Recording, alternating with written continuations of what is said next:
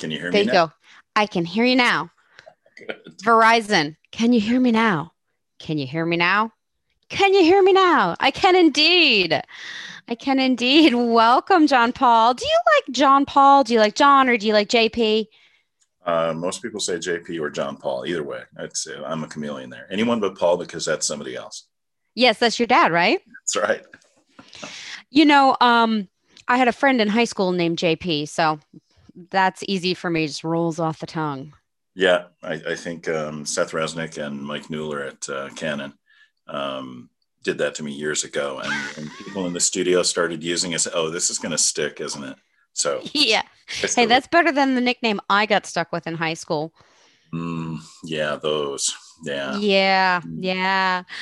Well, I'm so excited to have you on the show. Thank you for coming. Thanks for having me. Yeah, it's nice to I'm see you again. stoked. Yeah. Well, it was a million years ago. I wouldn't be surprised if you didn't remember me, and I wouldn't be hurt or insulted or anything. And we're that old, aren't we? Oh, yeah. I've had two kids since I was in Maine. Now, I came up to your workshop for your fine art printing too. Rented a place. My mother had just had a bout with uh, hospice that Uh, she needed to kind of get away from. yeah, Put her in the cabin and rode my bike to your workshop. It was a beautiful week. It was sublime. It good, really was. good, good. Yeah, Maine is a pretty Yeah, special place. Yeah. it is. I was just checking out your 3D shows of your work. Tell everybody a little bit about what you do, because I think you have a really unique niche. And I was looking at these 3D, uh, the 3D spinning images of your gallery in Maine. Oh, It yeah. looks just like I remember it. It's so peaceful and beautiful. Good. You know that is the space that I live in every day when Lucky I'm not on the bastard. road. Exactly. Um, it's really nice when you can align your personal life and goals with your professional, and sometimes the professional makes excuses to make the life you want to make. Isn't that the So dream? yeah, it is. You know, and so when I get frustrated with galleries, I do my own show, Nice. and it has allowed me to be somebody who works better with galleries because I've already done my show, and then we can do our thing together in their space. But the more important thing is that space. I consider it a vacuum. There's so many square feet. I can hang anywhere from 15 large prints to 30 smaller prints, and I have a deal with myself. Only new work. So Oh, nature abhors a vacuum. uh-huh. It means I got to fill that space every year, and it keeps me productive. It also means Nice. that I have to put together a show, not Yeah. just assemble a random number of images and hope somebody else will come up with a statement. I have to make the statement. Yeah. Then I put myself on the spot. Not only do I understand how to market an event like that, which makes me more able to deal with galleries and more professionally, Yeah. um, but also I put myself on the spot and make myself do a gallery talk Mm-hmm. and force myself to say something about the work. In other words, before the doors are open, I've considered, what's my line? What is this all about? How can I Yeah. offer points of entry for people? But I learn a lot about the work that way as well. And then that's always followed up by a question and answer period. Yeah. And the questions that people ask me help me a great deal too. It's, oh, people are getting that. Oh, that's not quite clear. Oh, I never thought of it in that way. Oh, that's a great way of saying that. I get a lot of great feedback just by talking with people all weekend long. Sometimes we'll do it 2 weekends, but for the most part, it's a one weekend event. Yeah. And we get anywhere from, well, on a 2 weekend events, I think our highest number was a little over 1,500 people passed through in about 4 or 5 days. Holy moly, that's awesome. It's pretty cool when people will come all the way up from Boston 3.5 hours away to see Yeah. this event. But it is an event, and it has Yeah. really gotten across to me that seeing prints is an event. Most of the time, we're Yeah. swiping left or right. Yeah. Uh, it's rare that we actually see prints, much less our own prints, all dressed up. Yeah. Uh, And your prints are so spectacular because they're big and you really do a nice job printing them. The subtleness to your prints is just spectacular. I love that. Your work is focused on the environment, but it breaks a lot of the rules of composition and traditional landscape photography, if you will. yep. Um, Do you want to talk a little bit about your background, just to give some people some context? Maybe people don't know who you are. Your work is like you've been to Antarctica and you've photographed these icebergs and these halos, and you've got all this color. But how did you kind of come to this voice? Had to live a life to get here. Part of that voice was always there. Part of that has come out of influences from other people and the influence of Hmm. the experiences that I've had. Hmm. So it would be one thing to think that somebody is talented, they're born that way, they're born with a voice, and it's just a matter of letting it out. Like Michelangelo could see the angel inside that block, and all he had to do was chip the stuff away. It's You a know, to nice some degree. myth. It's a nice Well, story. yeah, and it's a nice perspective. Stories are good for perspectives, but if we think that's the end of the story, well, I think there's always another story or more to the story. I think to a certain degree, part of that is true. My connection to the natural world has been with me since I was tiny. It Hmm. didn't hurt that I've always lived very close to it in the Connecticut woods or out in the Irish landscape or in the woods in Maine or out in the desert in New Mexico. I've rarely, aside from going to college, lived in urban environments. I didn't know you went to Yale. Yeah, yeah, I did that. Yep, yep. Yeah, I did that. I did a thing. I did my time at jail. I mean Yale. Yes. Um, yeah, and I, your and I dad. had a love-hate relationship with the institution, but I learned a great Mm, deal from it, and probably wouldn't be the writer that I am today had I not also studied literature as well as art at Yale. mm, In fact, part of that was a bureaucratic mess up. Um, I was the honors student for our humanities course yeah. in high school, which was our senior English.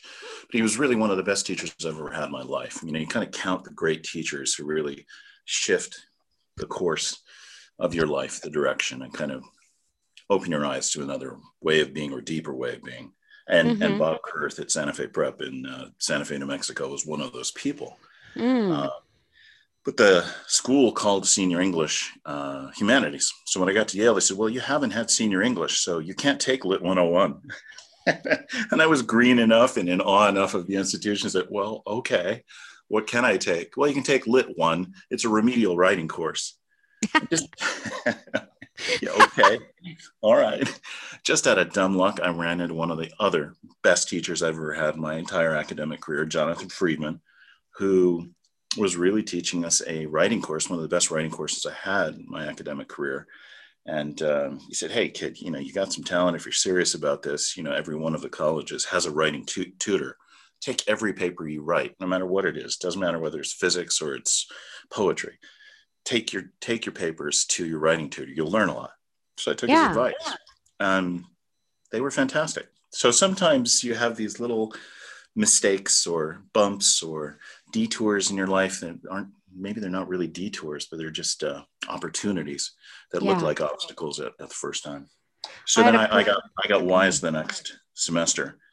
I really wanted to take this modern poetry course, but it was only for, get this, seniors, Mm. English majors. If you were a senior English major, you could take this course. It was R.W.B. Lewis teaching poetry. He brought Robert Penn Warren in to read his poetry. It was fabulous. Well, he didn't ask if I was a senior, and I didn't tell him. I got my A, and we You were all snuck good. in. I just quietly sat there, and he didn't tell me to leave, and we had a great time. Nice. Yeah. I had a professor once in college, painting professor, that said there's only happy accidents. And, that's another thing I didn't know is that you took painting. Yeah. Yeah. Yeah. So when was the first time that you picked up a camera? You're trained in painting, but you're known for your photography. How did that transition right. happen? You could blame it on Photoshop. I will. Photoshop is the gateway drug. I do. It was kind of like a Godfather 2 moment. I knew that if I threw my glove into the ring of photography, I'd always be measured by the accomplishments of my father. Right. So it wasn't something I went into lightly, but I thought, this tool is just perfect for me. It's exactly like the tool that I saw them doing separations for Elliot Porter's book, Intimate Landscapes, Love the Elliot Porter. SciText machines. Mm. Yeah. Gorgeous. But then in those days, back in the mid 70s, that technology cost millions of dollars. Mom called the Cytex machines $1 million coloring books. Uh, how am I ever going to get a hold of $1 million? Yeah. And then in 1990, there was a Macintosh. It was a Quadra, and Photoshop Ah. won. And there was my $1 million coloring book. I mean, my second mortgage. And it didn't cost $1 million. So it allowed me to blend the photographic background and the painting background. I had been studying photography not seriously until I was in college. Mm-hmm. And I thought, well, I've got a great teacher, my father, and he was. I can learn how to make good reference for photographs because I want to do some surreal work, but I really want to take what's in my mind's eye and make it clear, Yeah. not only for the public, for myself as well, to develop those. I Mm-hmm. remember visiting when I was studying with Dad in the summers. I took one semester off, and I helped him teach a workshop in Ireland, and we Mm. visited an old family friend of Fergus Burke, who was the photographer through the Abbey Theatre. Ooh. So you're going into the family business, are you? Well, who are your influences? Uh, Blake, Durer, Bosch. No, photographers. Oh, Jerry Olsman. Oh, pick another. He doesn't count. you know, can you imagine saying that post Photoshop? But this was really pre Photoshop, and it was just a fascinating collision. I love the accent you do. You do it really well. Spent some time over there. If you're actually Irish, then it's terrible. So But when was the first time you went to Antarctica and you started to blend environmentalism in with your photography? well, Antarctica wasn't really the first time I started to blend environmentalism. Okay. I have to blame or credit. One of my heroes was Elliot Porter, Mm. who went to Antarctica long before most people were on a National Science Foundation grant. Hmm. My mom did, she designed and helped curate the book that he did, Antarctica. And so Oh, when I saw cool. this late 70s, early 80-year-old going down there several times and talking about it, showing photographs of green icebergs, and some of them roll and pick up a lot of algae. Um, I was hooked. I want to go there too. A lot of things happen around Elliot, Cytex machines, Antarctica. Uh, but that dream didn't come true until about 2005. But his all the conversations we had during those productions at dinner. My mom used to get into pie baking contests with him, and you know, he Elliot was Porter baked pies? yeah, made a great apple pie. He was New Englander, so was cooked a little longer than mom's. Didn't have as much lemon rind, a little bit more brown sugar. They had Mm, just a different kind of taste, right? I mean, you're making me hungry. I know. I just made an apple pie the other day and it didn't set up right. Right. Mm. I overcooked the two that I baked a few days ago. Supposed to Your put it at mother would be 450. horrified. Well, just don't tell her, right? I won't. At any rate, there would be times where Elliot would just push me and I really appreciated this because here I was a teenager, and here's this late 70s, early 80s gentleman, very distinguished, not stuffy, but accomplished and intellectually rigorous. I really appreciated his keen wit, and he's pushing me, and he really wants to know what a teenager thinks. Yeah. It's not like, oh, you're too young to have a conversation with. Not at all. He wanted to know Right. what I was thinking. He probably saw me as part of the solution to the challenges we all face, the people he wanted to inspire. So he would Yeah. lay it on heavy. He says, well, it's your generation that's going to decide whether you hand on a habitable environment or not. Ooh. Right. No pressure, Elliot. So I saw Ansel Adams and Elliot Porter doing such great work with environmental advocacy through photography. But I also saw them uh, get disappointed. Elliot Mm. considered his a place no one knew, a eulogy, that it got published too late to do anything about the Glen Canyon. And, Mm. certainly Ansel had successes, but also many disappointments. And I just felt, okay, so there are a lot of people following in their footsteps. Could there be another way to expand this dialogue, this way of interacting with an essential issue that we've been dealing with all along as a species, but now we're at a critical point with it. Yeah. And I continue to look for that. I've just written 25% of a book on mindfulness practices in nature. Uh, Oh, cool. I can't three, wait to see it. three I books have to your be go. Antarctic book and I have your Photoshop book and I have two of your prints Yeah, neat. and your dad and son edition and one of your prints from the workshop. But Yeah. I'll be very excited to see the art in mindfulness because I just completed 3 years of Enso paintings. You know, Mm, where you draw the yeah. circle. Yeah. So peaceful. But I was combining it with like drips, like modern painting and, street art.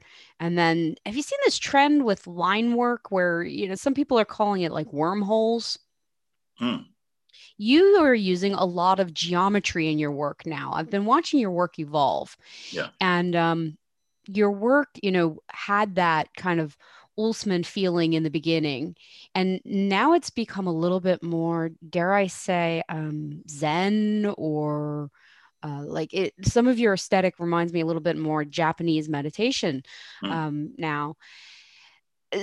And I noticed that you're still teaching, still out there working around. So we're talking about art and what you're making. Where do you see your art going and how do you evolve your art? Besides just writing, I love that about writing, by the way, writing about your work. Some So there's like, influences in art and writing.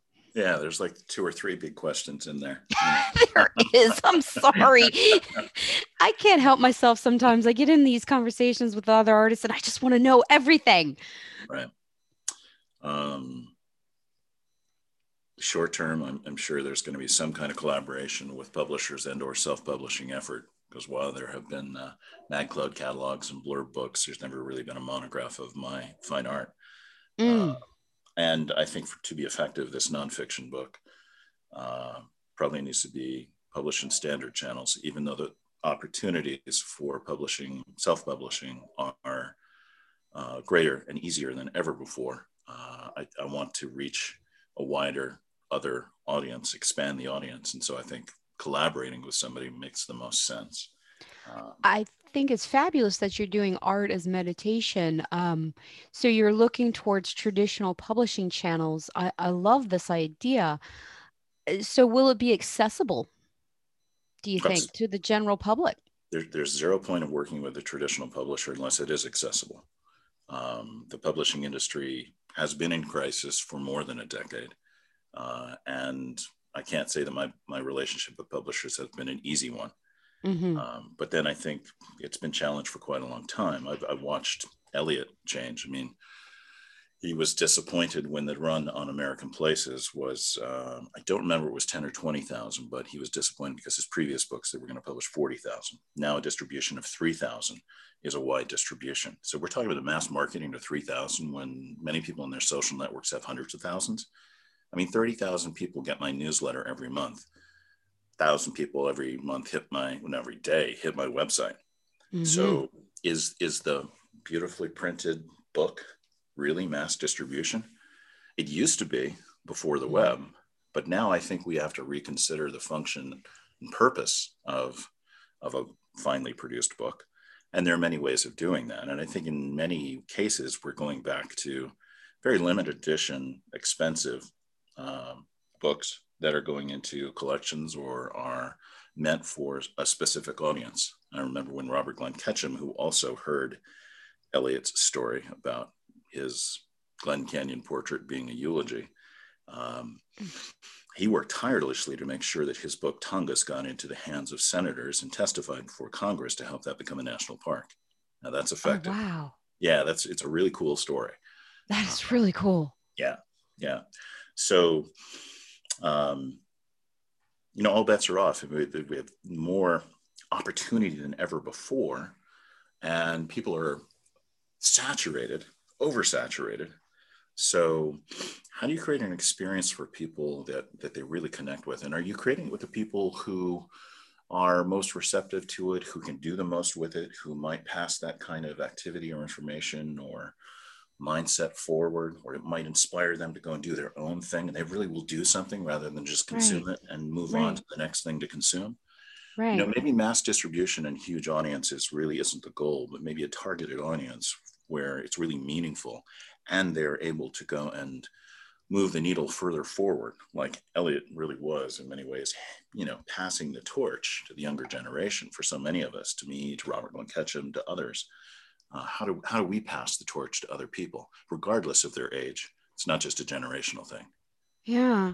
JP, you said something that kind of resonated with me there. And it leads us really nicely into the idea of product. So we've been talking about your art, right? And how you're evolving it and how you want to do this book for art as sort of meditation but you've also done a lot of fine art. And so, as a product, I often talk about in the appeals about how important it is for creatives to have different revenue streams and different price points, like a price ladder. So you have an introductory mass market type appeal thing that's accessible to people, maybe 10 to 20 to $50, and then you have something at the next level and the next level. And a lot of the artists I talk to do commission work as kind of the top level. Hmm. Now your work is in museums, and I was fascinated to see, when I was doing a little bit of digging, that the American Museum, I'd have to look over here, but they're collecting one of everything that you make. I Yeah. was like, what? I Yeah. thought that was fascinating. Well, I I thought want it to was know. too when Shannon Parrish approached me and said, we want to do that. They also wanted my first computer, my first copy of Photoshop, the first digital camera, because they have a large collection of technology in photography. They have my first iPhone. Does it still have your fingerprints on it?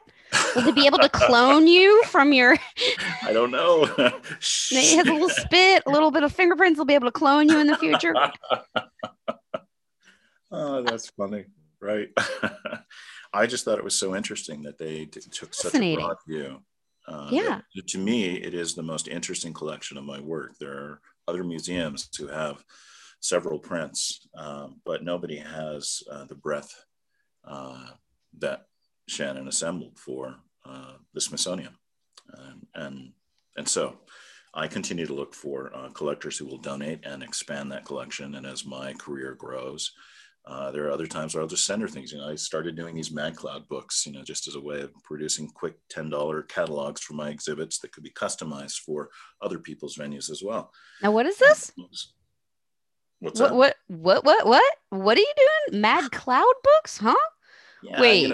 they're like little soft cover magazines, like Yeah. Blurb. Blurb ultimately bought Mad Cloud, but Mad Cloud is cheaper. Their quality is slightly better. Uh, Okay. and they're really accessible. So if you want to produce a catalog of your work, 24 images in a little square format for under $10, you can do it. And I And do. you, as the fine artist, do that. I make it part of my regular practice. It helps me develop a series. I work in series, bodies of work, ways of seeing, Right. right? So I don't really consider a series complete. I don't mean finished, but complete until I have enough images to create one of these catalogs. And one of the, it's a book, so it forces you to think about a sequence, a beginning, middle, and end. Mm-hmm. It forces you to look for gaps. There needs to be a kind of an arc, like in a poem or a story. You Yeah. start somewhere and you kind of move somewhere else where that could even be emotionally. It doesn't have to be literal. And you have to write something about it too, even if it's just one page. You try and Right. write something interesting. So it forces you to do a lot of great work that will help create a better understanding of what you're doing, a better understanding of where you're going, and greater depth in what you actually produce. So this little book is like $10. It's totally accessible. So that's like the bottom of the product ladder. Is there the same images that you use in your gallery shows in your annual gallery show in Maine then? Do Yeah. you synchronize those? Yep. Brilliant. Right. So if I've finished a body of work and that's what's being featured in that exhibit, there's the catalog. And people can order them online, so I don't have to keep an inventory. But Oh, actually, that's the bottom brilliant. of the chain is a free ebook that I give away, which I've started actually just Nice. giving these things away. If you got the last art newsletter, Collector's Alert, which Mm-hmm. I've done once, twice, 3 times a year for the last Mm-hmm. 5, 10 years, but I'm going to go quarterly at least this year. And I'm just giving these ebooks away. Because if you And what do print, people do with them? well, the ebook actually lets you A, experience the work, B, read it. You don't have to pay the Mm-hmm. $10, you just download it. But you can also click on the images and it'll take you right to my gallery. There could be a post, it could be a video, or it could just Mm-hmm. be that image that goes right into the gallery where you can find more information about that image and purchase it right there. So Oh, with it's brilliant. one click, you go into the gallery that allows you to purchase. You know, in marketing, they talk about opt-ins. And Yeah. there's this big trend now where you go and you get a free downloadable PDF in exchange for your email. Yeah. But not many artists are doing that. That's brilliant. But it also, the fact that it links to your online store is fantastic. Yeah. Yeah. Yeah. Terrific. And it's accessible. I love it. I love Right. it. So, what is your full range of products that you kind of make and do? There'd be like a free ebook. There'd be a $20 ebook. There'd be the DVDs are a little long in the tooth. They're about $70, but we'll probably have some video content coming up. I have one of those. I used them in classes. Great, great DVDs. Good. I'm glad you like it. I remember talking to David Duchemin a few years ago and said he sent me in one of his latest books and signed it nicely for me. Said, what can I give you back? You want a set of my DVDs? Said JP, I don't even have a DVD player. I'm sorry, I'd love it, but like, okay, it's time to move that online and fresh it up. But then there's Yeah. only so much of me to go around. Yeah. You are so 2021. productive. So productive. I can just come up with so many ideas, so many things I want. And I've actually been spending the last couple of days reviewing all of my projects, missions, goals, actions, plans for the next year, reviewing how the last few years have gone, redoing all of that for the planning. And I just, you come up with so many ideas, and then you got to look at what kind of time you can actually spend and Yeah.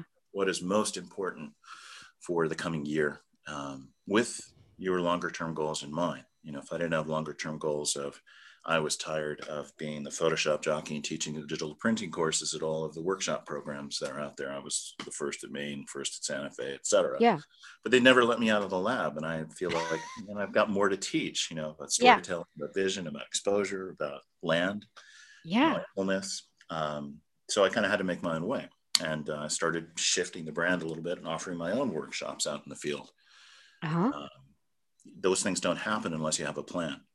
I know so many of my friends, photographers, it's about the spontaneous moment. You can't predict anything. It's all about the light. It's about that decisive moment, which only happens in the blink, and you just have to be ready.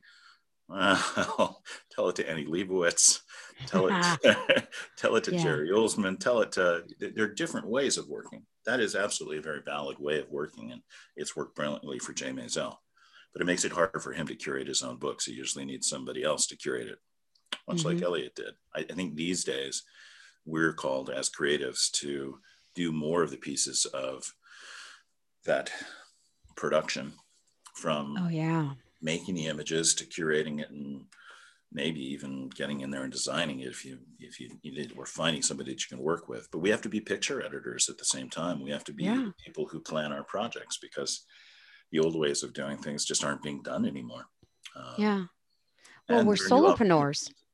You got Yeah. to do it all. You got to be the accountant and the web designer and the graphic designer and the book layout artist. And at some You got point to you be the got to podcast figure, host. yeah, exactly. You got to make this stuff really easy and get good content. If it's not Yeah. easy, you got to partner with somebody who's got those skills to help you make it happen, so you save the time to be able to do the other things.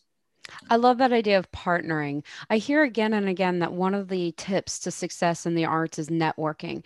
And partnering is really just networking. It's just the term networking people I think are scared of, but it's really just making friends.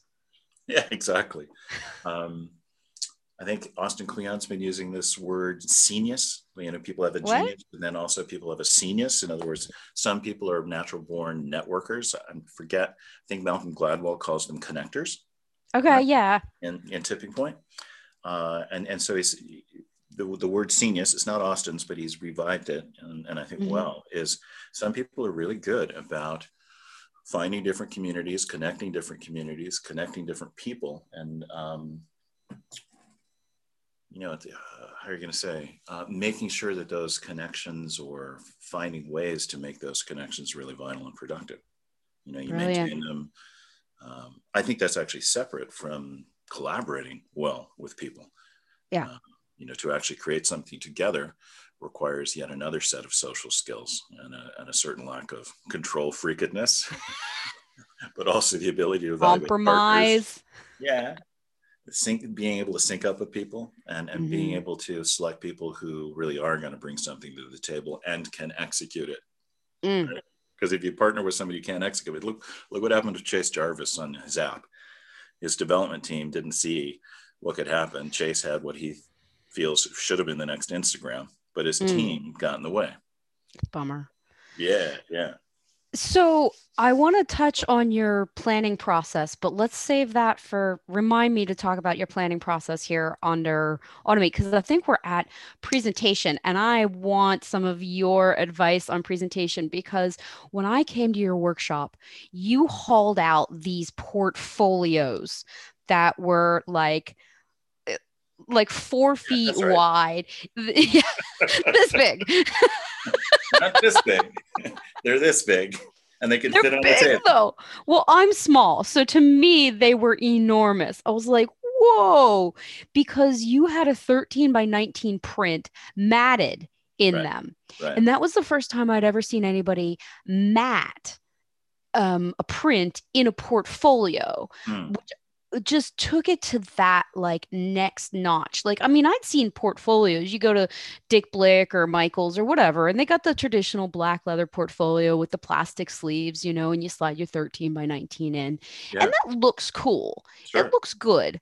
But yours blew me away. And then I sat there and watched you sell work at your workshops. And that got me thinking. I was like, started running the numbers and I was like, oh my God, this is brilliant. This man is brilliant. Not only is this the most gorgeous display I've ever seen, I'm surrounded by amazing, beautiful work in this refurbished barn, whitewashed walls and ceiling, white furniture, wood side tables, and then you plunk this museum worthy portfolio down. It was stunning. So, tell me about how you learned about presentation and how important it is to you and you think it is to an artist. Sure. Um, first, I watch how other people did it. Yeah. And I am lucky. I saw my mom produce Ernst Haas's creation portfolio, many of Elliot's portfolios, many of my dad's portfolios, and these were actual, beautifully crafted, limited edition boxes of several prints. I'd Yeah. seen Ansel Adams as a kid. Dad's teaching out at the Ansel Adams Gallery, where the Ansel Adams workshops out in Yosemite, and Ansel is bringing out his portfolios. He's selling portfolios. So Yeah. I'd seen people present that. Um, it's really interesting to look at how William Clift presents his prints, always one at a Wow. time. So you have this intense come close experience. But that's part of it. The glass is away. You're there with the artist. You're wearing the museum gloves. Yeah, it says handle with care. It also says, I respect this. This is precious. Take care with this. I care. But just putting together the portfolio and dressing it up, and all of the things that go into making a book, it's the same kind of thing with a portfolio, a little bit different format, but you have to think about a sequence and you have to think about selecting your best work and how best to present it and how much to say. And that's a conversation, which is also really special. That again, that's a different event than hanging work up on the wall and letting people walk through. And they say, that was nice. Presenting a portfolio is an intimate experience with one or maybe 10 people, but you don't present a portfolio to an audience of 100 people. You can't get around that. You gather around. It's a kind of a communal experience. And so it becomes a Mm. conversation as well. They ask questions, but that's also from a marketing standpoint, since we're talking about marketing, that's a way of deepening the connection. It's Yeah. not just about telling people what's on your mind. It's not just about hearing their feedback and learning. All of that is great. It's also helping people make a connection. And so, when mostly you're handing the prints and then sometimes you hand a print to somebody and they get to hold it. Yeah. Well, okay, so that's like taking ownership. That's way beyond where we're beta testing Lightroom version 1, where you guys are going to get the free version, and then where you upgrade, you have Yeah. ownership of this thing. No, you're holding this thing. You know what I Yeah. mean? Yeah, Yeah. Well, in sales, they talk about putting it in somebody's hand. yeah. I met a salesman at a conference a couple of years ago, and he said, well, you put it in their hand and then you ask them for the sale, right? And I said, what are you talking about? He says, well, you put the product in the person's hand and then you say something simple like, can I ring that up for you? Can Sure. I put it in a bag for you? And I was like, Really? You just like that? You do have to ask, but there are many ways of asking. And Yes. But putting it in I the have a tendency hand. to just overdo it. I try and create just an irresistible value proposition to get people in. They want this. They have a special experience. This helps them remember that it means something to them. I Yeah. think by the time all that has built up, not just a here, hold this. Oh yeah, you just bought it. No, it's not that. No. It's about developing a relationship and extending that relationship and making it more meaningful and more personal. You know. Yeah. And that is a perfect segue into educating your audience. I mean, it's all about the story, right? You're talking about connection. Um, and Maria Foley, with the B School. I don't know if you've seen her all over the internet advertising, B School, B School. She tells a great story about buying a rug in like Morocco and how they went and looked at these and the guy brings them, coffee and this and that. And she says, we came back to the guy because he looked us deadpan in the face and said, you're going to buy from me because I told you a story. But it resonated with me too. I think story is so integral, experience of, and that's what people want to be able to share afterwards as well, is that Absolutely. story, Yeah. that memory. Yeah. I mean, Well, you hear this in the $12 million shark as well at the very high end. Some of the collectors say, "Oh, I just bought a Gagosian." You mean that Mondrian? Yeah, yeah. Let me tell you the story. Or let me tell you a story about Mondrian. Or, you know, some of the collectors don't even know who Mondrian was. They just purchased because it would make a good story and it would make a good impression to their hmm peers, right? And hmm they knew they would get an ROI on it. Um, right, so all kinds of stories, all kinds of reasons. But boy, right. I went into a Moroccan rug shop swearing I would not, not buy a rug. And Really? I bought a rug. Those guys are brilliant. Oh, Brilliant. do tell. Man, if I could import that guy to help me sell my art, holy smoke. I just, Now I got to go to Morocco and get swindled to buy a rug. I got to Need tell me you a who to rug go to story. because the performance we got was unbelievable. I almost want to call it high art. It was an extraordinary experience that lasted several days.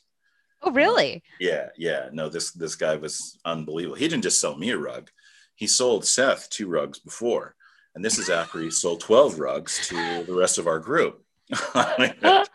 He was on a roll, man. Oh yeah, and then he gave us the kickback, and then he took it back. It was just like it was an amazing cultural experience, and Yeah, I didn't need a rug, right? but you But got one. every time I walk across that rug, I remember Yusuf and that entire experience and how much I learned and how much I still have to learn about other cultures. Mm. And you are an amazing educator. I mean, you give so freely with all your workshops and all these different touch points where people are, the free ebook, the cloud book, the catalog, the portfolio, the fine art. Like, how often are you traveling? Especially with COVID, like how Yeah, has COVID kind of hit you? I know you traveled a lot. Like, how much did you travel before and how much are you traveling now?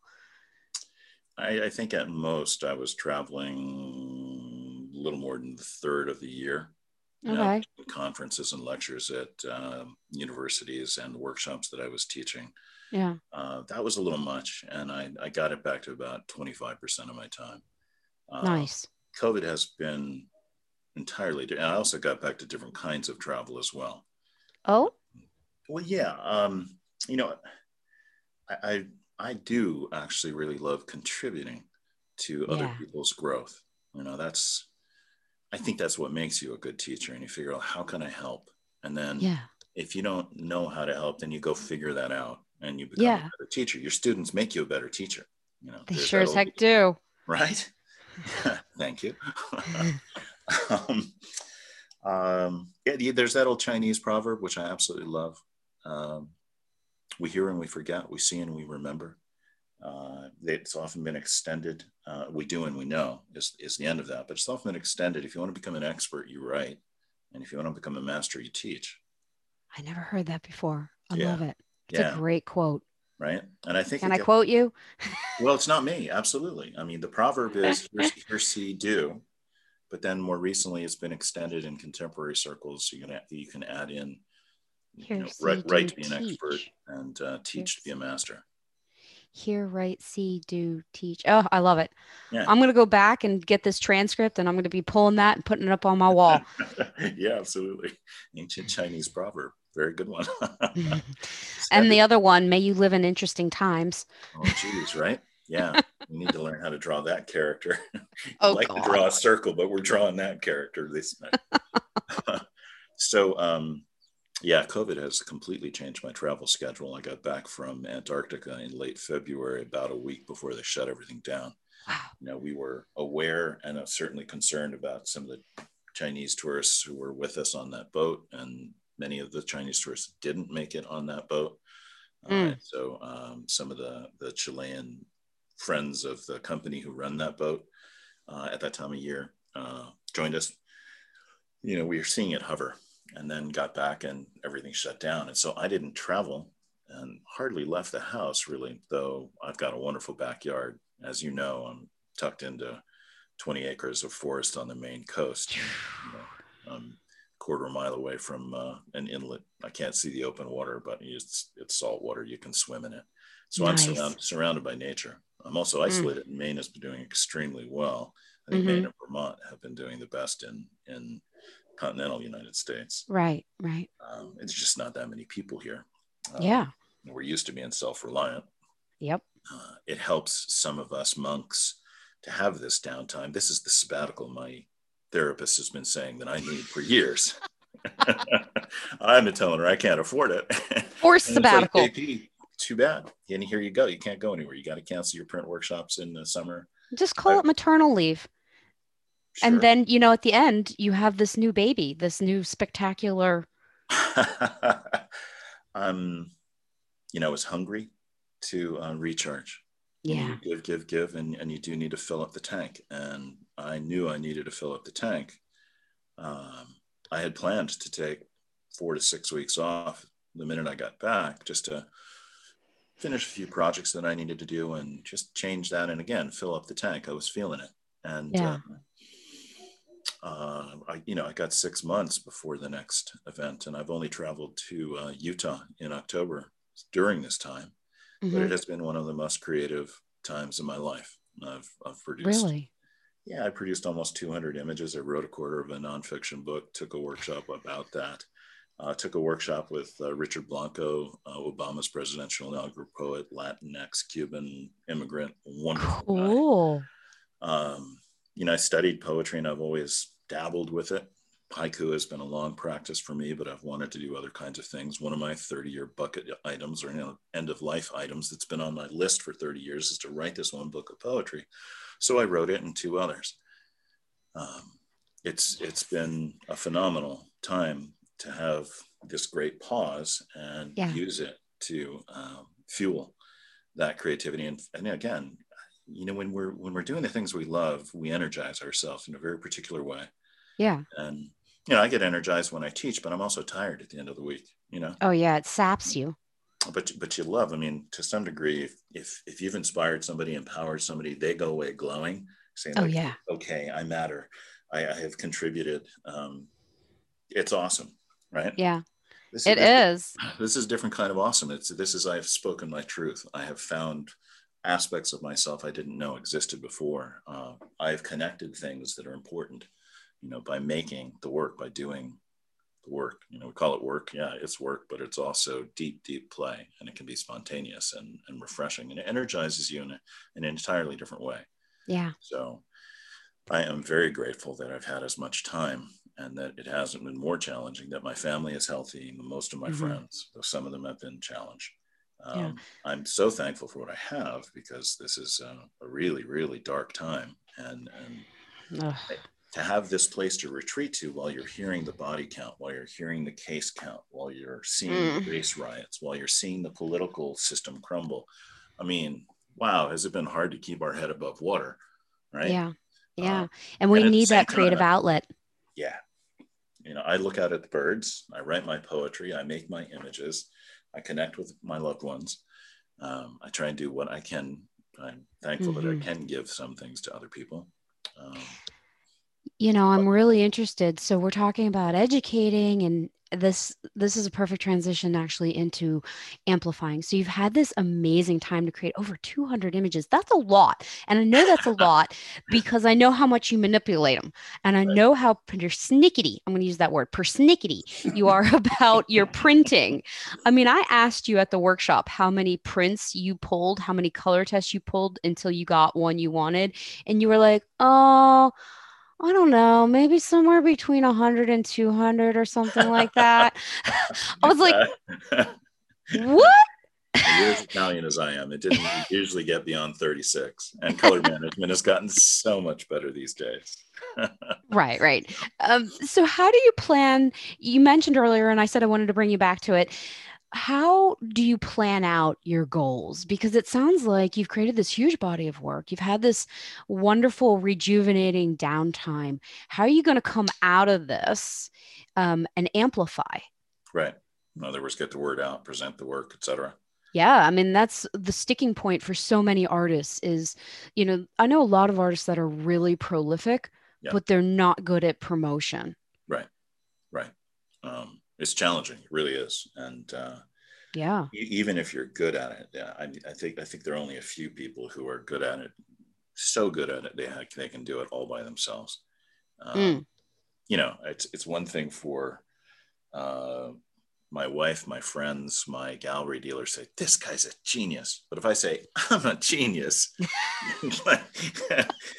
how does that sit, right? Like Yeah. raging egomaniac. I mean, it worked for Picasso, but even Madonna isn't quite that way. You know what I mean? She's Although she good, but like she's yeah. uh, she's genius. She's also genius. Um, Yeah, she so is one hell of a coordinator. she's brilliant at planning.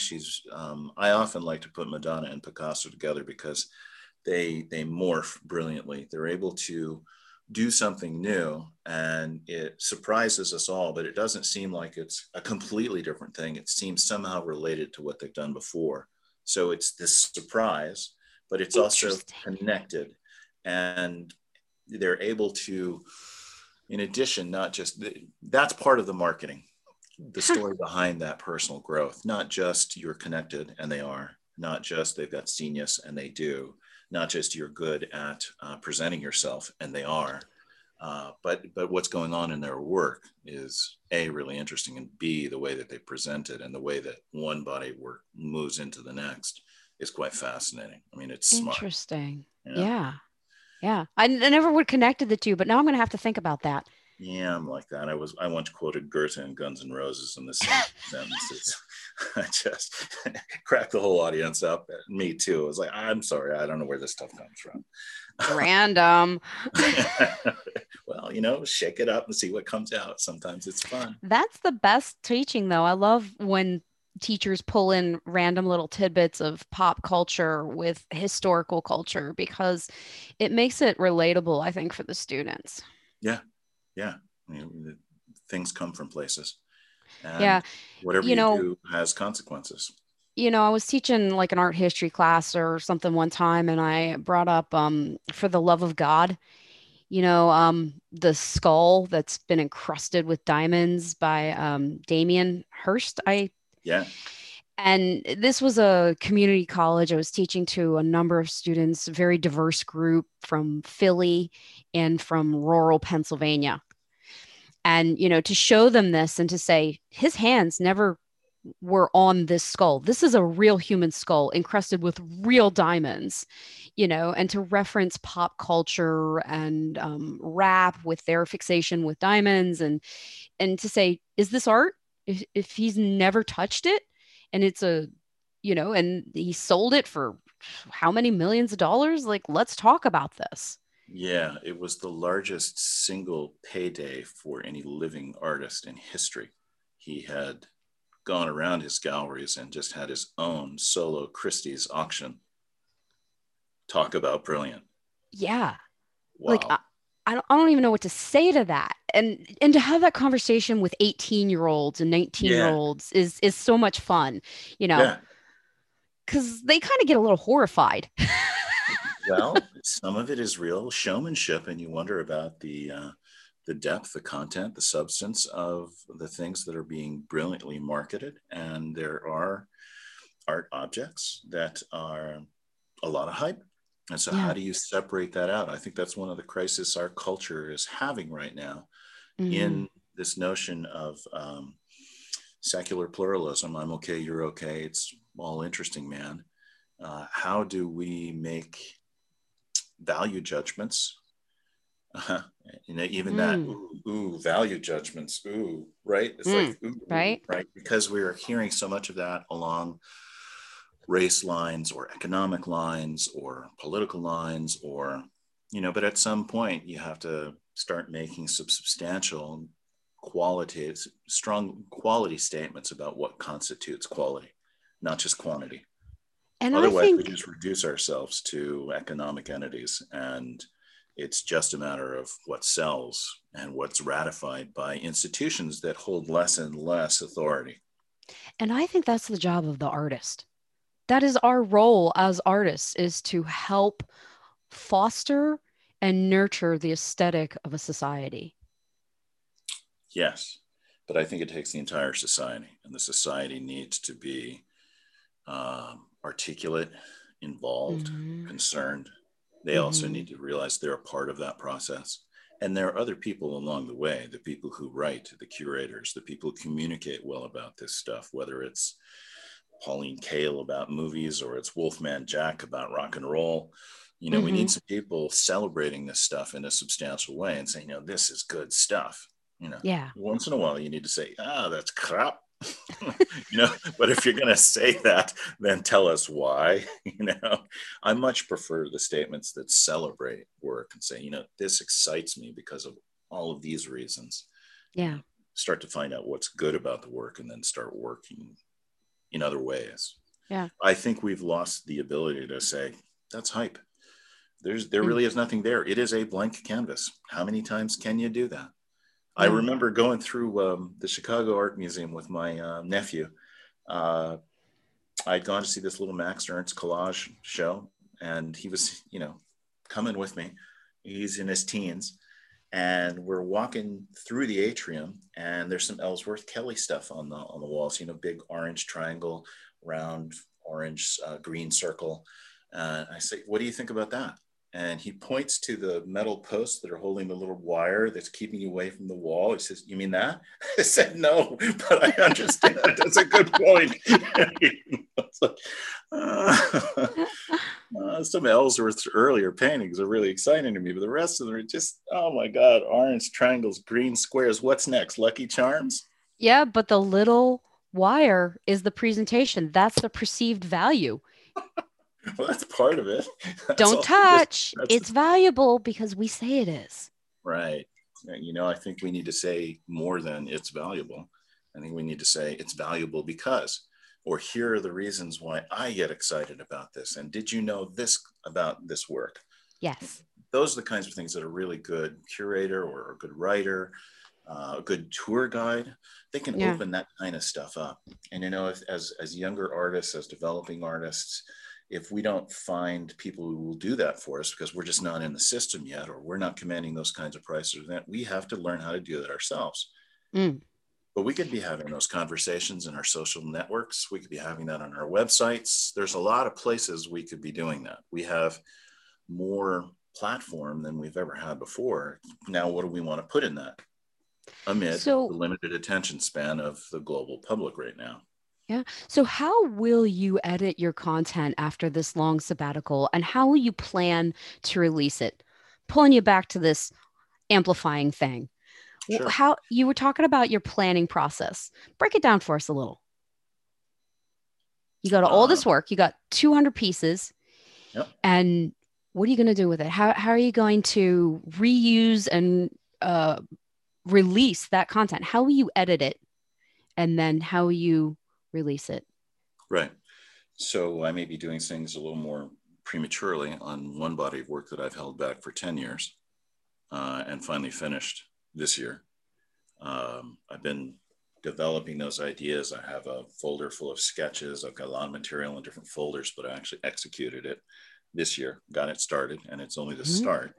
And it relates to my Antarctica work. It's called Global Okay. Warming, and Uh-huh. it just takes climate grief, climate anxiety head on. I've been kind of avoiding it and trying to do the inspiring, get connected with nature. Beauty transforms and lifts us up with hope. Mm-hmm. In this dark time, I just, look, I've been listening to the younger kids in their anxiety and grief, and it's real. And I've been repressing it for a long time. It's like, it's time, just do it. And having this Mm-hmm. conversation with my son, who's 19, I said, like, amid COVID, can I really release this climate grief body of work? He said, Mm-hmm. Dad, it's always going to be, it's timeless. It's part of our story. Yeah, you could do that. You go ahead and do it. Certain things on my website just delayed me until probably next month after. Mm-hmm. January, February, I'm going to release it. It's going to be an online gallery talk. I've already got the video produced. Okay. The ebook is inches away. I've kind of already curated that and put it together. So for the ebook, I need 36, 40 images. For the catalog, I need 24 images. And it's a lot of Mm-hmm. fun to say, okay, so I've got these 50 to 70 images. Which ones are going to make the cut? What am Mm-hmm. I going to lead with? How am I going to present it? It's going to be a newsletter. That newsletter goes out to about 16,000 people right now. The ebook is going to be free. You can buy the catalog if you want. I'm not making much money on either one of those. Doesn't really matter. I make it on Mm-hmm. the print sales, right? And Yeah. it's really just a prelude to, I'm going to be taking this eventually to publishers as well. The Antarctica book, I'm looking to either publish or self-publish. And that's the big question that I've got for this Yeah. year. Can I find a Yeah. publisher who's really going to do their job and really going to get it out there? If Mm-hmm. they're, if we're going to be talking about distribution well in excess of 3,000, and if we can really move some copies in the right ways, then fine, it can be that kind of thing. Otherwise, why wouldn't I just do 1,000 copies for my audience? Yeah. The people who are going to buy it anyway. If I do it with the publisher, that audience, my audience, is going to go to that publisher. Yeah. So the publisher has to bring some new audience into this game as well, not just we're going to use the spaghetti method, the Italian method, kind of cook the spaghetti, Throw it put it against on the the wall. wall. See if it If sticks. it sticks, it's ready. If it doesn't, well, next artist. Actually, I think that was the honey boo boo method. Yeah, it sounds about right. So So you anyway, actually keep all of your research materials in like a folder. I was just actually doing an yeah, interview earlier, and I was talking with a wonderful story illustrator, Benjamin Hummel. He's also a professor and a chalk artist, and he uses one of the accordion folders, and he puts emails in it for any given project. He puts emails and references and blah blah blah blah blah. So you do yeah, something similar. yep, You use an analog system to start. yep. And there are digital equivalents as well, but I also like to print them out and just have them in a folder. It's hard for me Interesting. to do some thumbnails. I'm still trying to train myself to do the quick sketches and drawings on the Yeah. iPad. I can, but where do you file those? It Yeah. really helps to have things in one place. And that's Right. kind of like, that's like a gallery show. That's like a Yeah. book. That's like a video. It's all in one place. And because Yeah. it all gets together, you say, oh, this stuff is related. Now I see patterns. I see relationships. I see possibilities. I see gaps. Just it's a way to collect Yeah. that stuff. But And it's then you also, put everything also digitally, maybe in Lightroom. yeah, yeah, Okay. yeah. And then, oh, wow. I love it. I was looking at your website and you have a new video on your homepage. I'd love to point people to go check it out because it talks about all the things you do. It talks about your Right, color grids and right. your sketches and how you work in all these, what do I want to call it? Not iterations. That's not the right word. Sketches, preparatory Sure. Right. explorations. I call them studies. Yeah, yeah. As a painter, we'll do a lot of studies, preliminary drawings, sketches, even preliminary quick paintings before you actually make the final painting. Right. Richard Serra will do this with his sculpture as well. He'll draw some things. He'll do some small maquettes or little Mm-hmm. tiny unfinished sculptures before he makes the big sculpture. Mm-hmm. I don't think that photographers tend to be thinking in the same way. They've got contact sheet, but then you select the one that made it. And I don't think we spend enough time thinking about what a study is, what constitutes a study for a photographer. And also, you can see that, so Richard Serra is working in sculpture, but he's also drawing and he's also Mm-hmm. writing some notes. He's using words, he's using drawings, he's using abstract pictures before he makes a Mm-hmm. physical thing. Mm-hmm. So I think as photographers, we can do all of these things and realize that they don't have to be the thing itself. They don't have to be finished. It doesn't have to be a perfect sculpture. It doesn't have to be a perfect drawing. It just Yeah. has to be a way of working an idea out. And Thomas Edison, when he's creating things, in order to build the phonograph, he handed his team a tiny little drawing because he couldn't just describe it in 400 words. Even if he did, it wouldn't make as much sense as the simple little drawing that he made. The minute they saw the picture of something that didn't exist yet, they Yeah. said, oh, okay, this is what we're making. So that may be helpful for us as creatives. So I Yeah. do that. I study color before I make the final image that is informed by my understanding of color. My understanding of color is deeper, better, more personal, more sensitive because I've spent some time developing that relationship with color. Same thing with composition and landscape or any number of things. Yeah. So I try a lot of things and developing those studies and those, I have a long list of experiments that I try both photographically and with other things Mm-hmm. to teach myself to understand more, to bring that to the final work. And So they that, all go in this collection together yeah, to that's help actually you. like a separate catalog in the Lightroom because there's digital paintings and there's scans of drawings and yeah, that's a separate thing. But also I finally put together an ebook and a gallery talk, which is like a video, just Mm-hmm. like a flat gallery that you talked about the 3D. This was flat, Yeah. but there's voiceover now. So you can go click on the little play button below the image and hear what I'm thinking about that. I love And it. And you that can deep download it for you. baritone voice. It's so soothing. It's so satisfying. Hashtag Great. satisfying. That's great. It's been very interesting to produce the videos for all of these series. It's not something that I just dabbled with it. I just tried it at one time. And when we produced the first one, and I work with my last studio assistant, that's the last 2 years, the first time I haven't had anybody working in the studio with me in Hmm, 20 years. really? Uh, yeah. And actually kind of at the perfect time because I needed to not be on anybody else's schedule and COVID and to really maximize that kind of quiet time. Yeah. But CT Charles still comes in and helps me produce those videos, or we do it with a lot of sending files over the net. He's a great video editor, terrific sense of audio, and Yeah. he's got a great way of putting the images together. I rarely have to tell him, change this sequence because he just nails it the first time out. But it was Ugh, fascinating. He worked with so me for valuable. 10. Oh, geez. Talk about working with Invaluable. someone. I'm looking for other people because I didn't know whether he was still available for a little while. He was really busy with his other job. Um, and some people were saying, well, why don't you just do it yourself? I was like, geez, that's one more thing. I probably can learn how to do it in Final Cut, but I'll really miss CT's sense of the background music and the timing and all of that. So Yeah. he's still with me, thank God. Um, there is a good example of collaborating with somebody with skills and a sensibility that really helps it. And Yeah. reason I was going for that is I never planned to do these videos. They were just trying to see how you would animate the website, make the work stickier. But when we finally produced the first one, CT sat back and said, I've been here 10 years and I finally get it.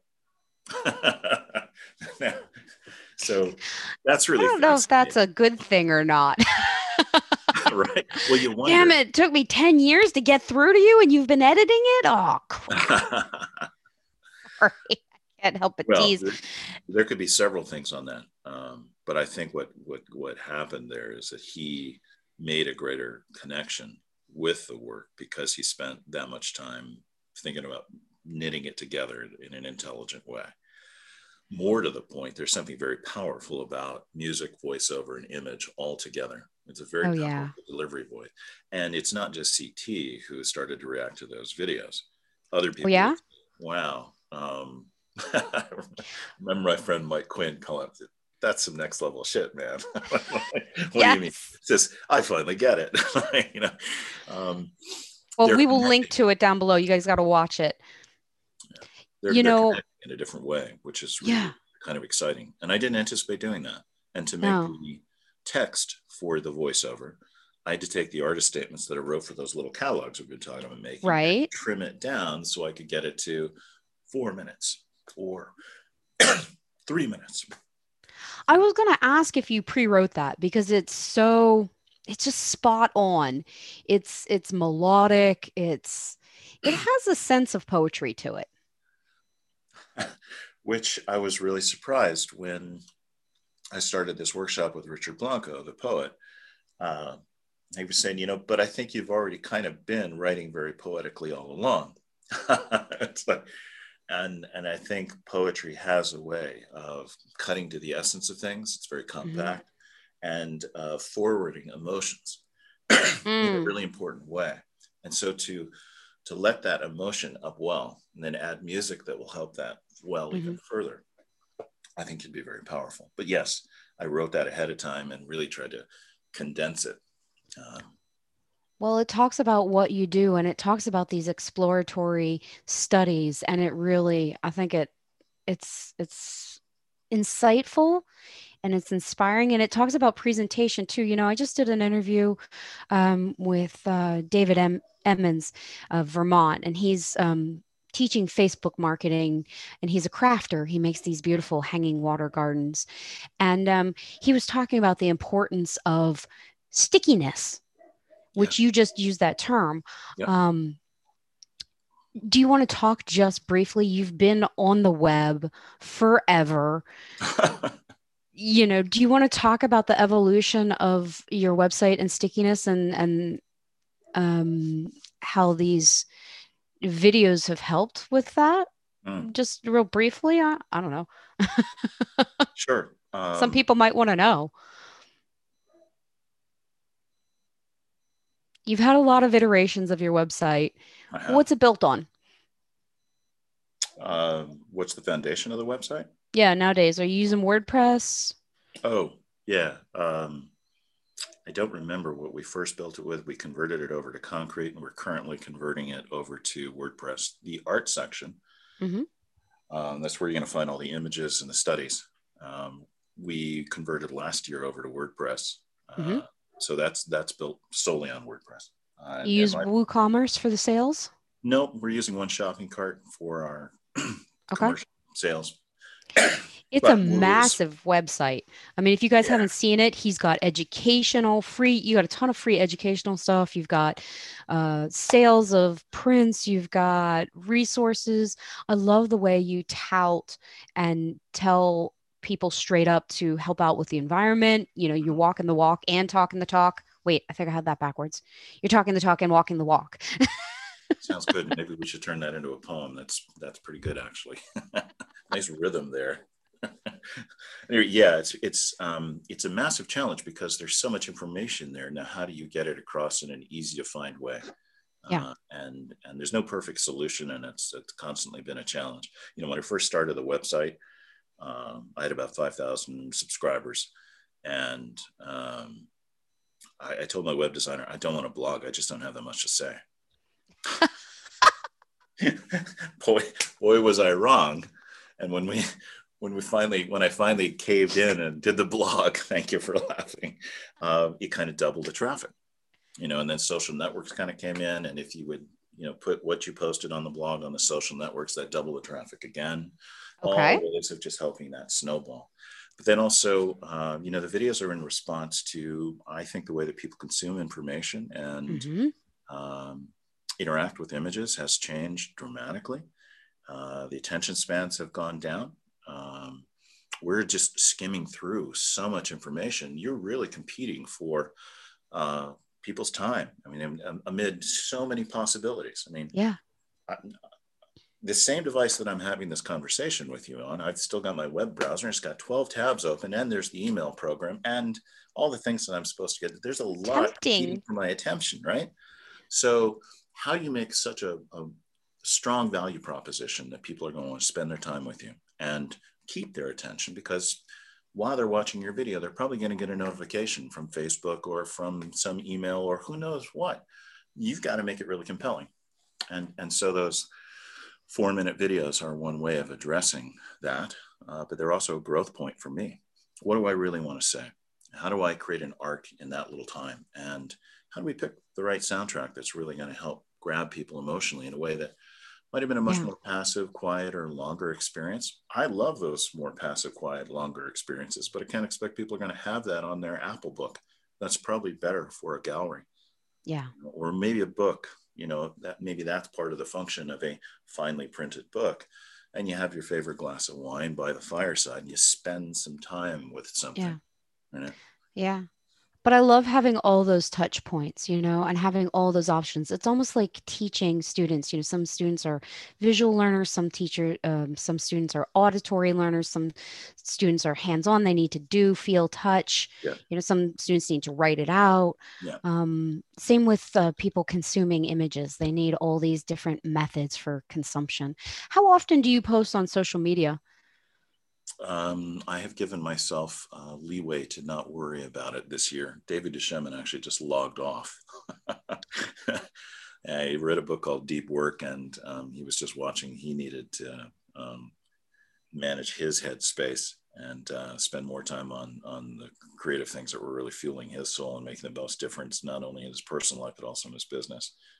So it's really bold for a guy like that who's got strong following to kind of check out. So Yeah. I used to post a couple times a day. For a while, I tried at least once a day, and for a while, the blog I would post every day. Mm-hmm. Right now, it's about once a week. Um, I'm really looking at finishing a number of sections on my website. There's a section on sharpening, there's a section on black and white, there's a section on Mm-hmm. color. I'm kind of finishing those chunks, having Mm-hmm. curated them into a table of contents, and Mm-hmm. some of them will become ebooks also, because Yeah. this looking at a blog is different than reading an ebook. Some of them will Yeah. become video. They might even become online courses as well. Very cool. Right.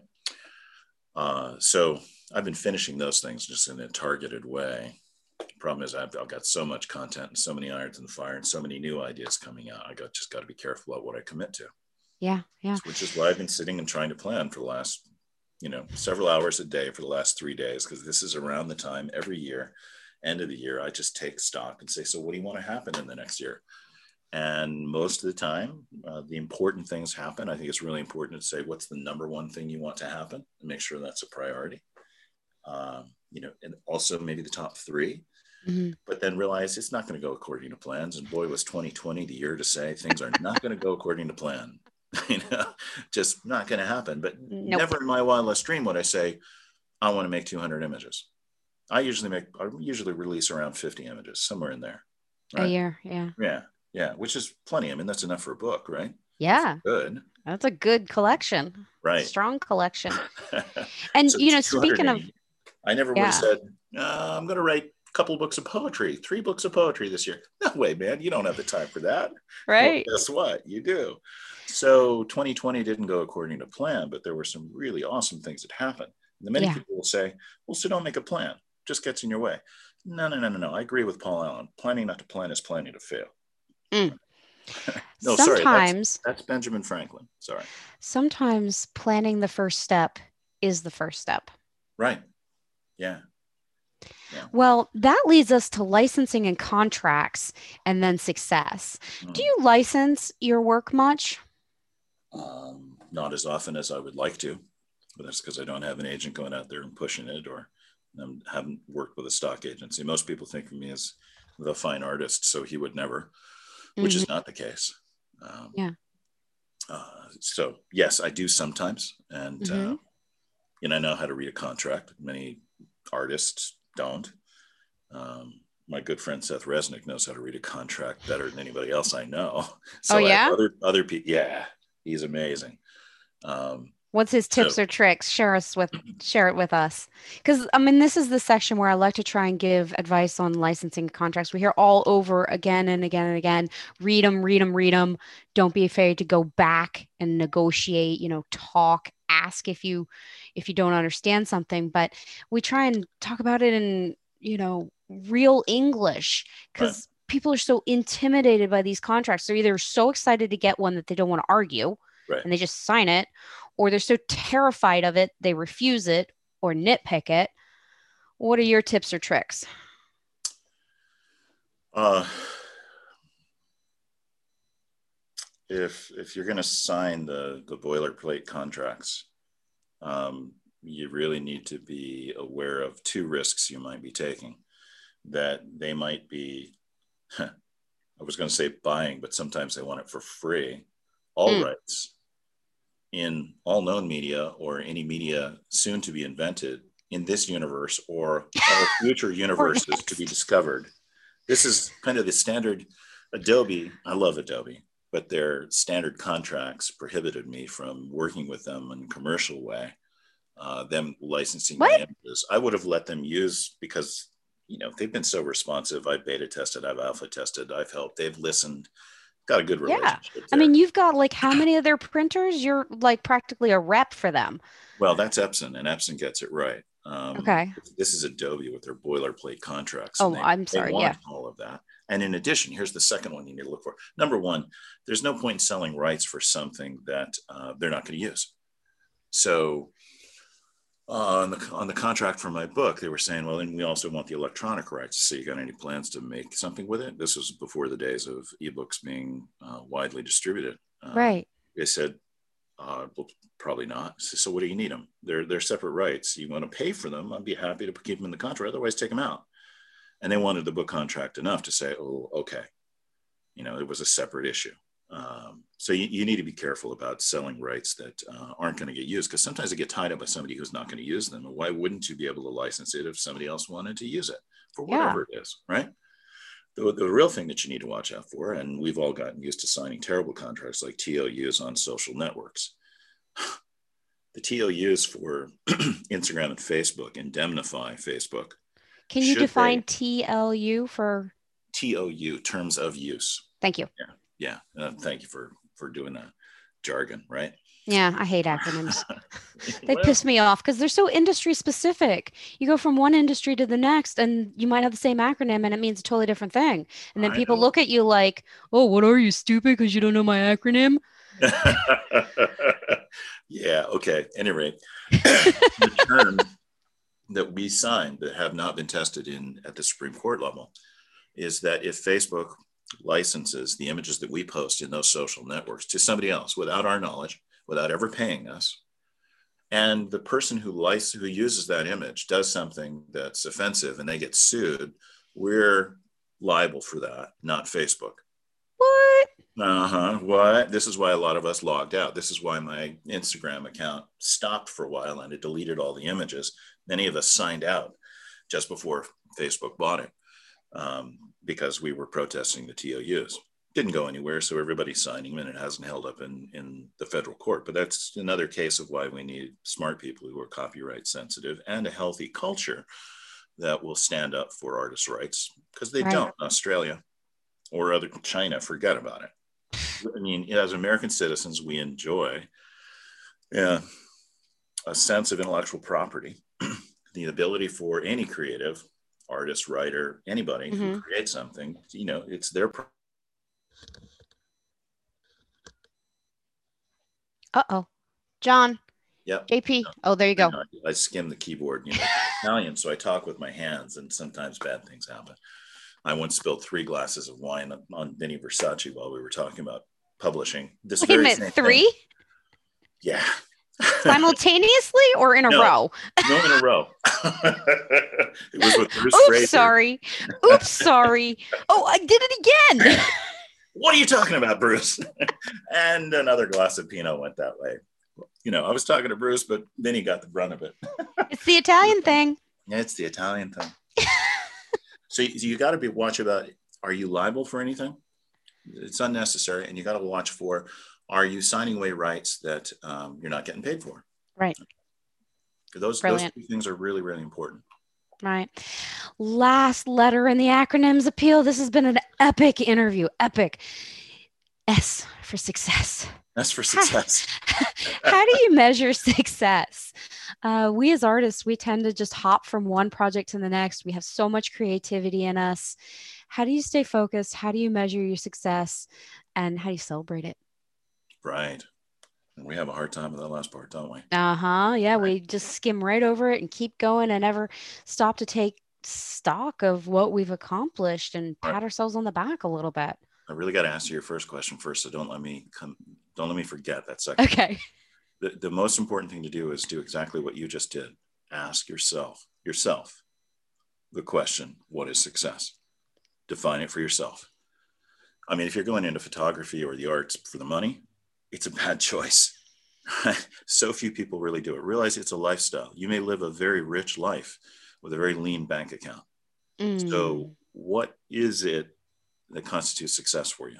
And do you need the external validation of I sold a print, or I was collected by the Museum of Modern Art, or I did X, Y, and Z? All of these external milestones. Those are really just things that will fuel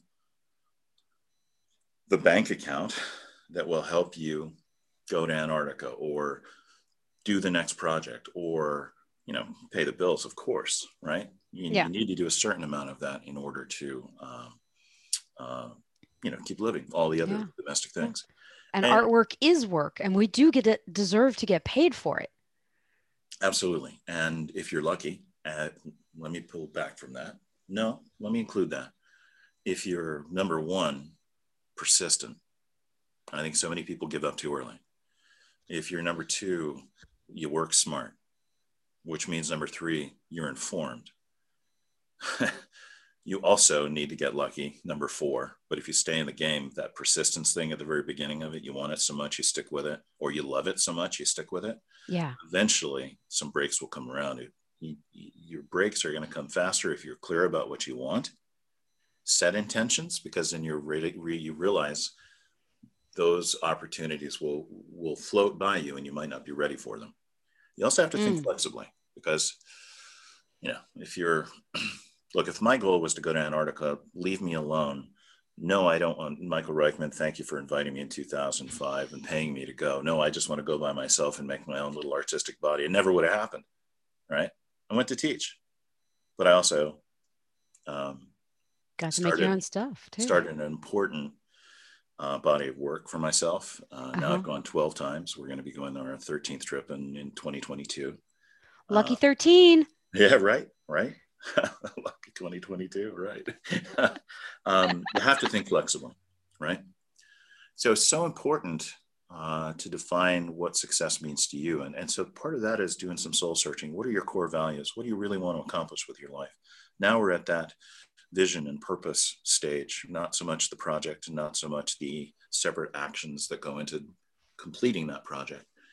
And those qualities aren't necessarily attached to external validation. I published a book. I was collected by this museum. All those things that in many cases depend on other people, and you can't always control that, right? You can help stack the deck in your favor, but you can't control other people, and you can't Mm-hmm. guarantee that other people are going to respond the way that you want them to. You can absolutely guarantee that you will do something, and that you will do something that means something that's important to you, right? If you Right. identify where's your passion, where's your bliss, what do you really want to do, right? You can do that, right? Yeah. It may not make the most money, and you may need to steal some time to do it. It's ridiculous. It took me 30 years to steal these mornings to write 3 books of poetry. There's all kinds of excuses we can make, right? I love the fact that you call it stealing time to make something creative. You have so many people to say that, and you really have to be careful when you take something, your creative life, that's very vital for you, that does have personal value, emotional connection. In some cases, for some of us, and I think for many of us, even if we're not religious, it has a spiritual component. It Mm-hmm. keeps us alive spiritually. So now Yeah. we're going to tie that to making money for somebody else Yeah. by shooting the latest wedding. And weddings are awesome events, but Oh, after so many weddings are of a them, challenge. they're a real Oh, challenge, I've right? shot a couple. I thought I gave myself carpal tunnel just from one wedding. Or you're doing product photography. Is that really going to feed your soul? Well, no, Mm. maybe it's going to feed your family. And so you do some of that. I mean, Ansel Adams did portrait work for a long time. Yeah. George Tice did, they took the funny little pony around with a camera and they shoot the kid on the pony for a long time. Oh, You know, really? yeah, what did they call them? Kidnappers. It was the old term. What? Yeah. They were just joking. It was the photographer who went around, rode the pony around, put the kid on the pony, and shot the photograph. So one of our top photographers in the history of American photography, they do these commercial things, and we just Yeah. don't talk about that, right? You Right. got to We find don't some. celebrate that, but you've got to pay the bills somehow. So, but then you Yes. still got to make time to do the spiritual stuff. And if you don't, you burn out. Sean Yeah. Kernan has written well about this. Sean Kernan's website's great. Um, it's linked to my saying I needed to fill my tank up, and Mm. now I'm able to give more to others. Right now that I've Yeah. filled me up, that balance is going to shift on any given year. You just Mm-hmm. have to be clear about your goals. So I define love it. success for yourself. Now, back to the other, I mean, you asked a really important question, and I think it's so challenging for us. Somehow we were raised with this notion that we should be our own worst critics. And we do in order to We improve do our that work. well. We do it a little too well. And we do it way too consistently. I think it was Natalie Goldberg. I could be wrong. One of those great women writers, contemporary, wrote, you know, if you talked to the person you were in a relationship with the way you talk to yourself, they'd have left you long ago. Like, Eat. what happened also to being your best coach? Right. If you can't afford Tony Robbins, do it yourself. Do you know what I mean? It's like, Sure, I'd want Tony Robbins as a coach, to be honest. I well, find him whoever's intimidating. okay, He's pick your favorite. so big.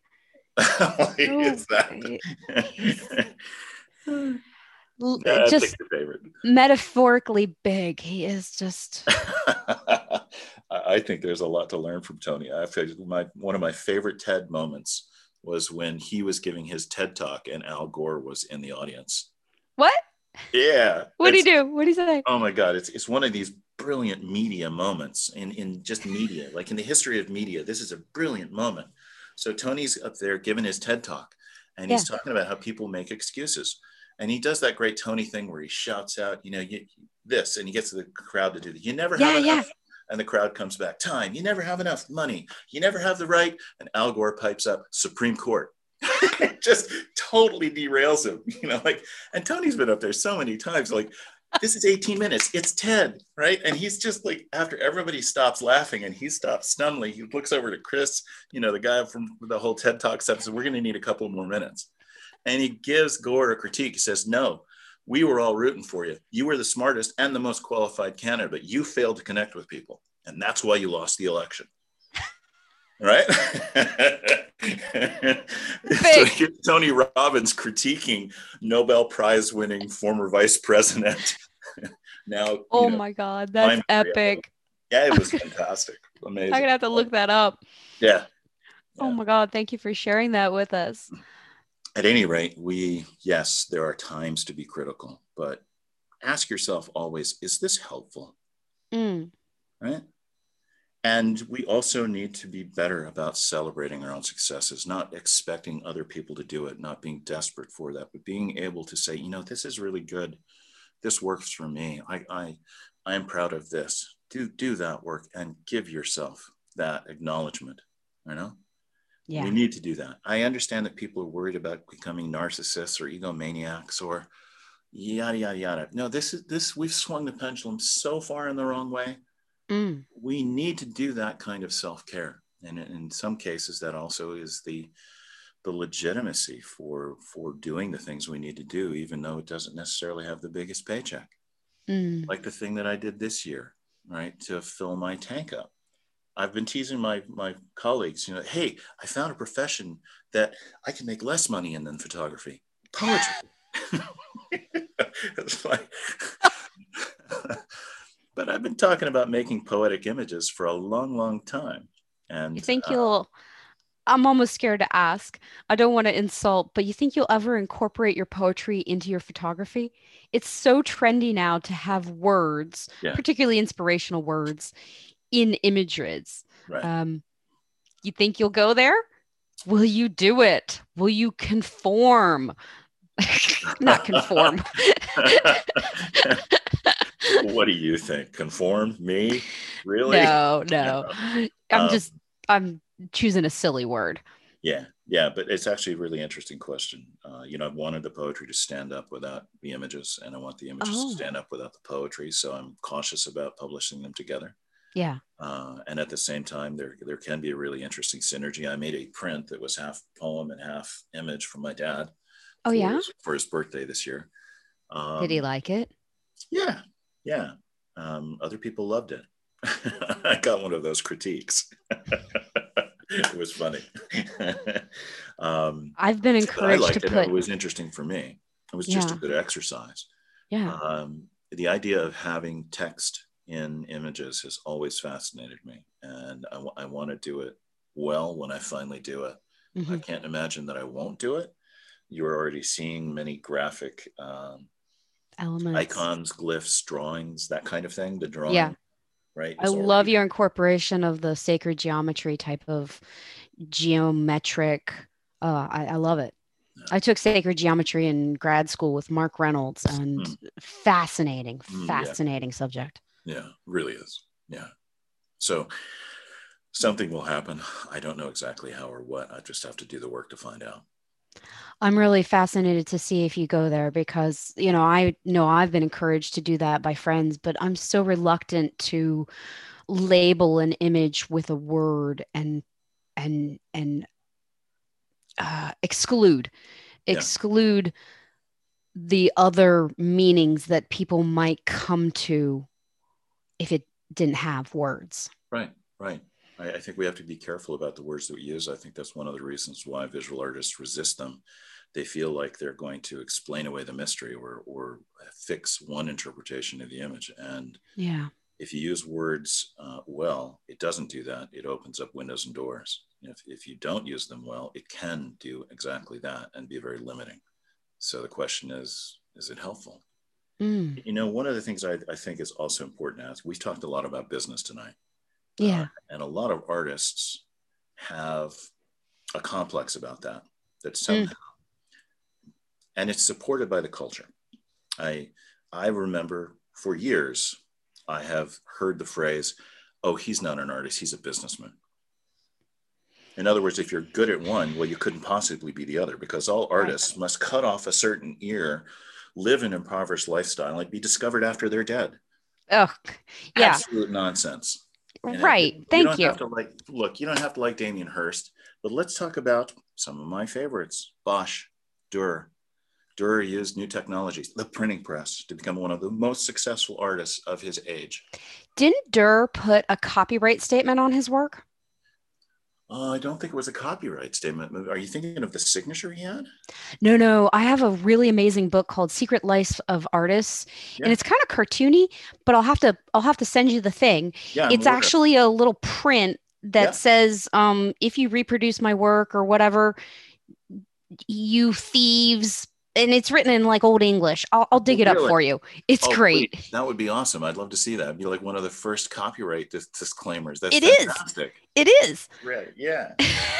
So, so there, look, I mean, Charles Dickens was one of the most famous and celebrated and well paid writers of his time. So was Mark Twain. It keeps going. In many cases, the success fuels the recognition. I feel like we are gifted by Mhm. the work, by the sensitivity, by the actual activity, the privilege to do this stuff. And yes, I do think there's some kind of muse out there that helps us along, though I wouldn't say you need that to do the work. But I'm just saying that it is a higher calling and you have a responsibility to be effective with it. So Mm. whatever rationale you have, I need the money in order to do the work. I need I need to be effective in a financial way or in a publicizing way in order for the work to be more effective because I Yeah. want to honor the work. However you want to approach it, being more effective at business is being more effective with your work. So don't listen to the chatter that you can't be good at business or that somehow by being good at business, you'll be a lesser artist. Absolutely not the case. In fact, it can be the opposite. Yes, if you let the business run roughshod over all of your creative inspiration, if you change the ideas or the expression because the market is more responsive to it in that way, but it somehow cheapens it or lessens it or makes it more shallow. Yes, those are the pitfalls, of course. And of course, as you're running a business, if you make your creative life your business, you can end up satisfying everybody else's ends and burn out and not be able to do the creative work. There's this beautiful balance. But business and marketing are the engine that allow you to continue doing the work. And by doing them effectively in your own authentic way, everybody does it a little differently. You can do it in your own way. So you find a way of forwarding your voice um, in your way, and finding your way is what this is really all about. So it's Yeah. part of the process. I love that idea that marketing can be in your voice.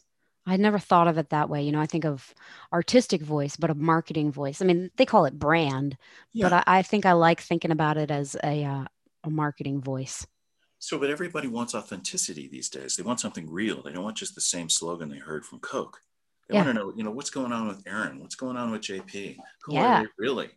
Right. Yeah. So if you can find out what your real voice is and deliver that in a confident and effective way and say, hey, this is what it's really about. This is who I am. People are hungry for that. I want to listen to that. I don't want to listen to the same old jingle from Pringles. Who cares? Like, right. I'll care about Aaron. And so, in that respect, as you see large corporations looking for individuals to tell their stories, we've got a golden opportunity. Just be yourself, really be yourself. Get that message across really effectively. You're going to Yeah. have to do some soul searching to figure out what that is, but it's going to be tremendously fulfilling. And when it becomes successful, even more so. Yeah. And to that note, when I went through the climate reality training with Al Gore down in Atlanta last year, I have to say, it was fascinating to see Al Gore 3.0, who's been hanging out with Reverend Barber preaching a little and showing us how to give the 10-minute version of his speech. But the most effective moment was in one of those little breaks where they had this young little, I don't know whether she was 8 or 13-year-old African-American girl, all backlit, beautiful, with a little bit of music, reading one of her poems. Mm, It just so sticky and impactful. right. Like it got you. Right.